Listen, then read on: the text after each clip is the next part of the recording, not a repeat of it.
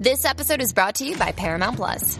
Get in, loser! Mean Girls is now streaming on Paramount Plus. Join Katie Heron as she meets the plastics in Tina Fey's new twist on the modern classic. Get ready for more of the rumors, backstabbing, and jokes you loved from the original movie with some fetch surprises. Rated PG-13. Wear pink and head to ParamountPlus.com to try it free.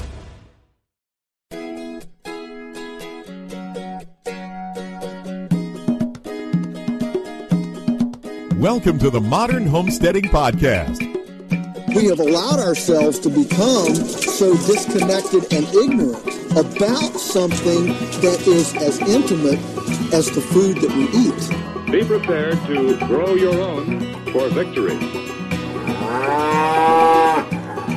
God said, I need somebody strong enough to clear trees and heave bales, yet gentle enough to yean lambs and wean pigs and tend the pink-combed pullets who will stop his mower for an hour to splint the broken leg of a meadowlark.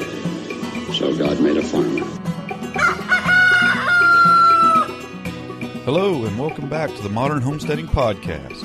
I'm your host, Harold Thornbrough from smalltownhomestead.com, and today is day 3 of our 30 Days of Homesteading Q&A, where I've reached out to some of the best bloggers and podcasters in the homesteading space to answer your questions about homesteading. And today we got a great question. We're just going to jump right into it again, as we usually do. Today's question is, what's the easiest way to get started with fermenting food? I would really like to do it for the health benefits, but it seems a little bit overwhelming to get started because I've never done it. And, that's true. There are some great health benefits to fermented foods, and it's very easy to do, as you're going to learn today. Today, answering the question is Jenise Fryatt. She's co-host of the Sustainable Living Podcast, and she's just got some great information for you. So what do you say, Jenise? So what's a great way to get started fermenting foods? Hi, I'm Jenise Fryatt with the Sustainable Living Podcast. Fermented foods have been eaten by cultures all over the world for millennia.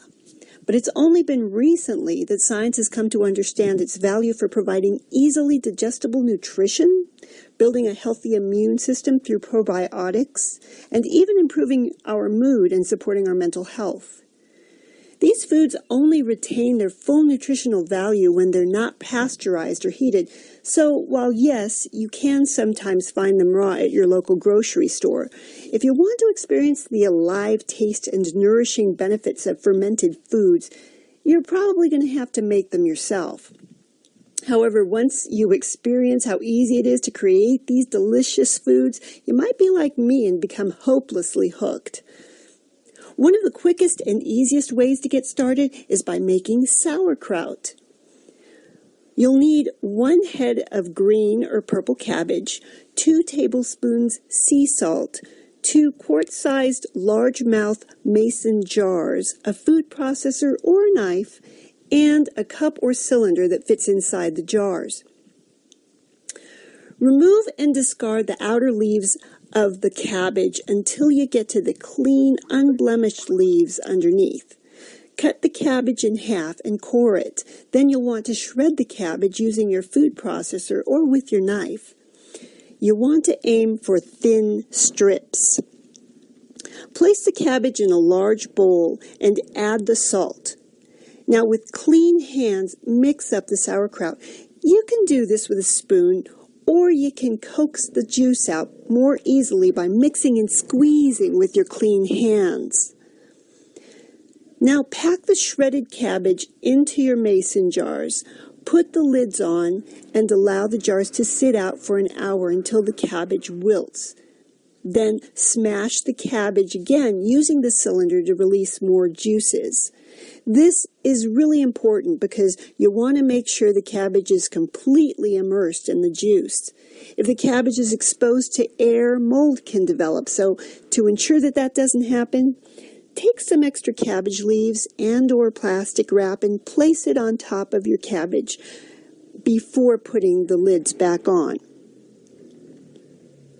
Now, allow the cabbage to ferment on your counter for 3 days at a normal room temperature of 65 to 75 degrees, after which your sauerkraut should be ready to eat.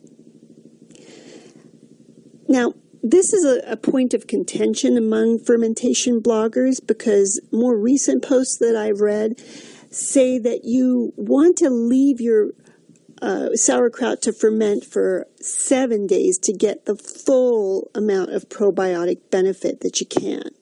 I'll let you decide what works for you. Once your sauerkraut's done fermenting, you're going to want to store it in the fridge where it can last for months.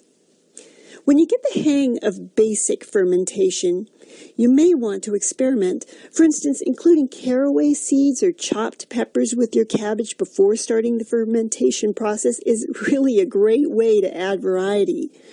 I encourage you to explore the many websites and blogs online that are devoted to the craft of fermentation.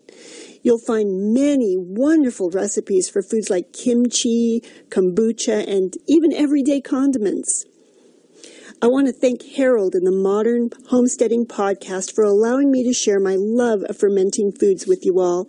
I hope you'll all join my co-host Marianne West and I on the Sustainable Living Podcast, where we'll be sharing more tips, tools, and tactics for living a heart-centered life that honors Mother Earth and her inhabitants.